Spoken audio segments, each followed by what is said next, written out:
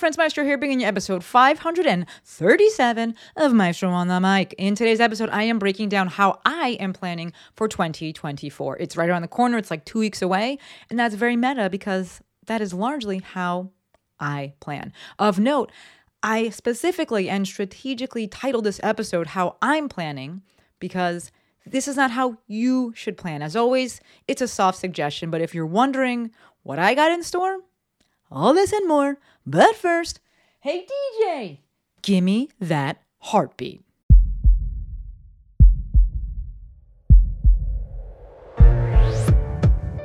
This is Maestro on the Mic, a podcast designed to help you change your mindset and your life. It is time for something new. Join host Dr. Shante Cofield, also known as the Movement Maestro, on a journey to see the bigger picture, Open your eyes. find your passion, and discover how movement unites us all. Let's get it poppin'. This is Maestro on the Mic. I'm the Maestro, and you're about to get maestrofied. 3, 2, 1. Hello, my podcast people, and thank you for joining me for yet another episode of my favorite podcast. If you're listening to it or watching it when it drops, it is Monday, December 18th. The month flies by, it always does. Today we are talking about how I personally am planning for 2024. But first order of business. There's a little movie on Netflix. It's called Leave the World Behind, and it is trash. You should leave that movie behind. It is a Netflix movie. Julia Roberts is in it. Ethan Hawke is in it. Who's the other guy in it? Kevin Bacon's in it for 5 seconds. I think they paid Julia Roberts $1 million. And by $1 million, I mean $1 billion to be in this because it's terrible. It's terrible. Don't watch it. Don't watch it. For those of you who did watch it, what the fuck happened with the animals? Like, I'm annoyed about that storyline. Maybe this whole thing is some sort of social commentary. I don't fucking know. And also, I really feel like in the beginning it said that it's produced or something by the Obamas. Like, what is happening with this? Either way, it's bad. Don't watch it. People will likely watch it because lots of folks are saying that it's bad. And so you kind of want to like watch it for yourself and be like, well, why was it bad? But either way, don't say that I didn't warn you, okay? As for today's episode, talking about planning for 2024. We are nearing the end of the year. We're like 2 weeks away from the end of the year when this episode drops. And I want to discuss how I am planning for 2024. It's actually quite meta that we're 2 weeks away and I'm talking about planning as opposed to talking about it in July or talking about it in September. Because in many ways, this kind of pseudo last minute approach is how I plan. So 4 things to understand about me. And I think that'll give this episode context. Number 1, I am a creature of habit. If you listen to this podcast for any amount of time, you know this. Also, I've been doing this podcast for 5 years on the same days because I'm a creature of habit.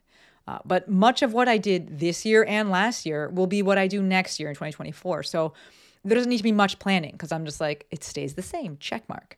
This is how it was when I was working with rock tape, especially like from the middle years towards the end. Like I just kept doing the same things over and over again because they worked. Next thing to understand, I am a big fan of leave it until the last minute. When you leave it to the last minute, it only takes a minute. So certain things with planning or executing certain things, like you typically, or more usually with like PowerPoints, things like that, like I'm going to do them the day before, maybe even the day of, depending on what the thing is. I really do not like when people get on my ass about something very early. Lex and I have had this discussion many times because I'm like, my attention is on this thing. That other thing's not even in my brain yet. I'm not even worried about it yet. So people try to get me to worry about things before it's on my schedule. I actually am like really stresses me out and frustrates me. So that's something to understand as it relates to me and planning. Next thing, if it's not on my calendar though, it doesn't exist. So to that end, I do have any speaking events that I've committed to for next year, they're already on the calendar. So I'm not opposed to planning for things early, but I'm not going to touch that thing again, right? So I have 2 events already on there on the calendar for next year. I am not like outlining the talks or anything like that. Like I will deal with that right close to the day of, right? But the actual thing and blocking off the weekend, that has been on there for many, many months. Lastly, I have a lifestyle business.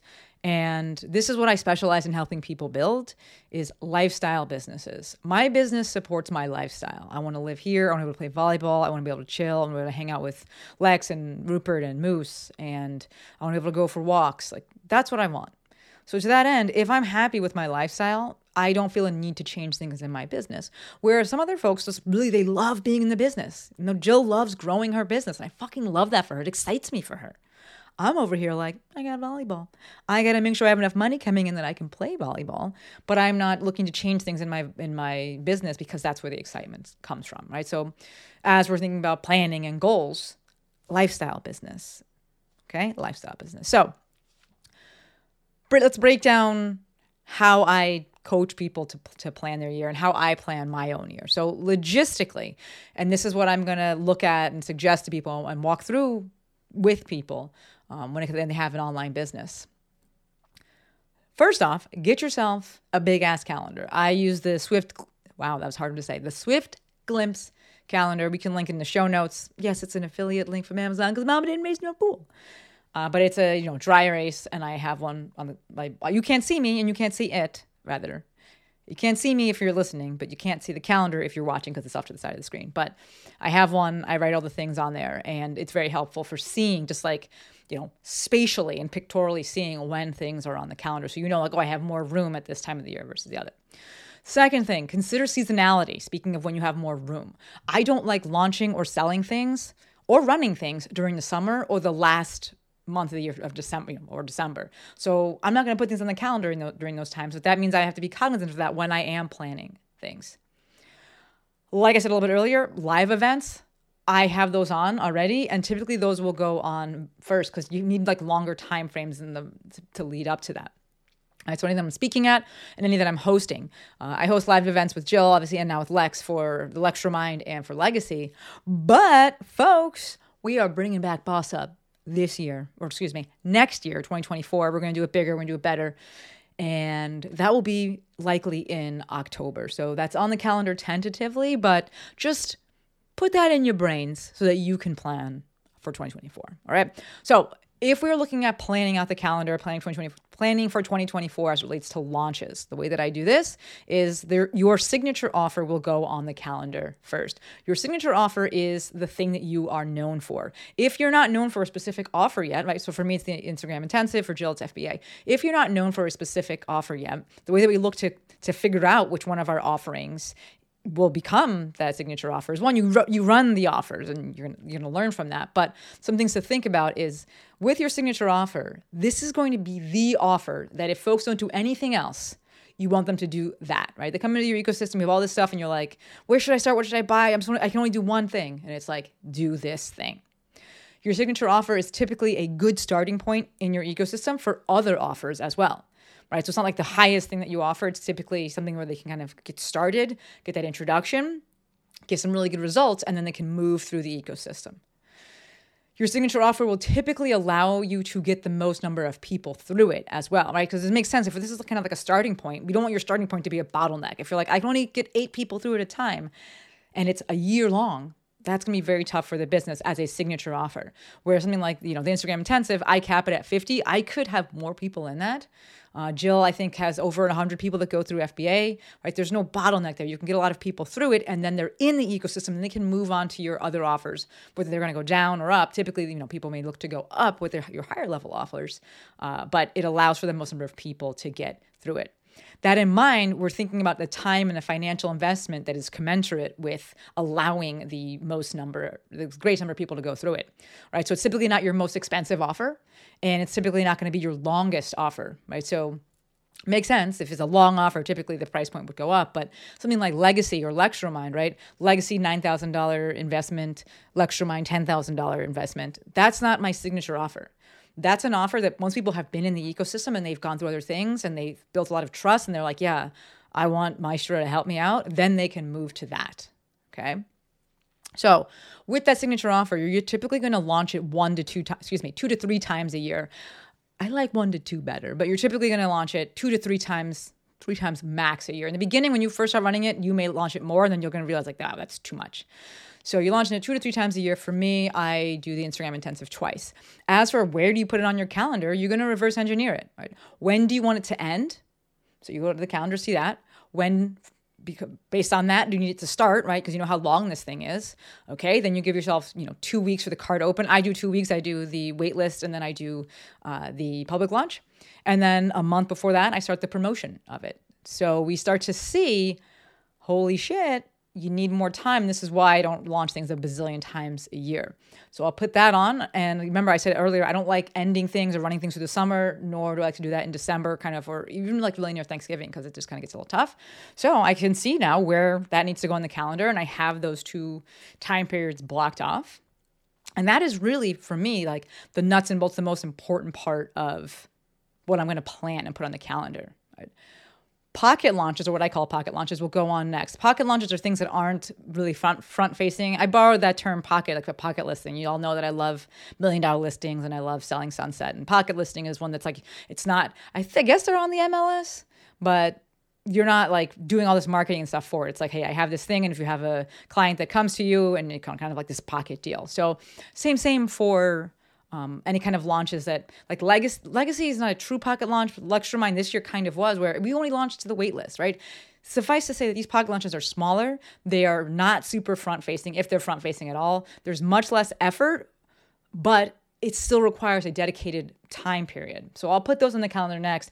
We typically launch Legacy in October, and we'll probably do Lex Reminder on the same time. We'll see. This is the first year running it, so we'll see, how we want to do it for next year, right? But based on after that, that's it. I know I keep looking at the calendar, you can't see it, but that's what I'm looking at over to the side of the screen. I'll put the signature offer on first. I'll put any kind of pocket launches that I have that I know that I'm going to do. And then I see the calendar is open. And then from there, I can see where I have breaks in the calendar. Just literally, I have space on the calendar. And I can fill that in with things like webinars or flash sales, things that require very little promotional real estate. Very simple there. From a zoomed out perspective of planning, when I'm looking at the year, I'm looking at intention for the year, ways that I'd like to spend my time, and things that I'd like, hit my little bowl there, and things that I'd like to lean into. Ultimately, for me, this culminates in a word for the year. I don't set goals. If you do, awesome, more power to you. Like, it's just nothing, I don't do that. So if you do set goals, soft suggestion, reverse engineer them, bitches, and then double down on the process. Right? That's what you're going to do. So okay, this is what I want. Okay, what do I need to do in order to get to that? Okay, what's the first step? What's the step that I need to do each week? Cool, then lean into that. Very simple. So for me, with my business, my desire is always just to keep enjoying what I'm doing and to figure out a way to reach new people or more people, or I should say, or deepen the relationships that I have with current people and how I'm providing them value, and doing all of that in a way that I enjoy. This year, the goal was to do that through video podcasting. And so my word of the year was create. I have my little, my intent bracelet on, and I lean into that word. I created 2 video podcasts every single week for the whole year. Right? I'm very happy with how everything came out. Next year, I think that I want to lean into writing and really refine that skill. And so as of right now, my word for 2024 is going to be write. WRITE. So to come up with a word for the year, I like for it to be a verb. Right? To me, action is the answer. It gives you clear direction and it minimizes choice. You're just like, what? I have this situation. I know that my goal was this or my intention was this. I'm presented with different options. You lean into the word that's right on there. Right? My word was create. And so I'm like, I'm kind of tired. Should I take this rest or should I make this video? Hey, there's my word right there. Create. That was my intention. That's my goal, whatever you want to call it. The decision's made for me. I also only pick one word for the same reasons that I just listed. Action is the answer. It gives clear direction, and it minimizes choice. I feel like when you have multiple words, then you kind of choose the one that maybe feels safest or easiest, which maybe isn't going to move you in the direction that you actually want to move in. So something to consider. And then I make my little My Intent bracelet, and I lean into it. Of course, that's with everything. It's a soft suggestion. If you pick a word and you hate it, then change it. But I do spend some time really thinking about it, and I'm not going to say that I look for a word that's going to intentionally, or that's going to, we'll say intentionally, push me out of my comfort zone and make me do things I don't want to do. It's what's the direction I want to be going in? What do I want to spend time doing? What's going to bring me joy? And in this case, what is going to, lean into some growth? And I think that that's going to be writing. And so that's why I'm thinking that's going to be my word for the year. So planning for me is pretty easy because I've been intentional with my actions for the past however many years. And I'm happy to continue doing the things that I've been doing pretty much exactly the same as I am right now. If I wanted something to change, then I would plan accordingly and I'd lean on how to cut that thing out, right? It's not about adding more things in. It's like, hey, I don't like that thing. How do I get rid of that? Y'all know I hate the question, where do you see yourself in 5 years? For me, the better question, or the question I prefer is, could you see yourself doing this in 5 years? And if it's no, like, what could you not see yourself doing? Why? You need to start cutting it out now. Right? Do you need to start cutting it out now? For me, yeah, I totally could. Right? I had a big life change this year that I didn't see coming, but the things I was doing before, I could have absolutely seen myself doing for 5 years and living in that other apartment and just having work go the way that it was. Like, it was great. So planning, pretty easy because I've created a life that I'm not trying to change. So the last thing to consider here, something that I'm also not changing, is how the week is structured. I've had my week set like this for quite some time now, and I love it. I'm only client-facing on Tuesday and Thursday, and I do group things, like kind of group offerings, group meetings, on the first and third Wednesday of the month. Right, that's it. So I don't need to change any of that. I don't need to be like, oh, I need to like put this thing first or like have more volleyball. Or I'm good with how things are. If you want to learn more about that and kind of think about your own week, reflect on your own week, maybe change your own week, I have 2 episodes that I'm going to suggest. Number 1 is episode 444. That's from January 26th. And that's called Breaking Down My Weekly Schedule. So if you want to hear exactly what my schedule looks like each day and how I kind of plan things and do things rather, you can listen to that. The second episode I'm going to recommend is called A Better Way to Schedule Your Time. That's episode 239. And that is from September 3rd of 2020. It's older, but it holds true. And that is basically about profit first for your life, where you schedule the good things first, and then you allow the work, you make it fit in around it. All right. So thank you for linking those, Courtney. If you listening to this want help structuring your week, I'm not even gonna lie, I'm fucking great at it, and I would love to help you. Schedule a Maestro meeting. Let's break down your week. All right, I love organizing things. Oftentimes people have way more time than they think. It's just that they are task switching, and you lose a shit ton of time when you are task switching.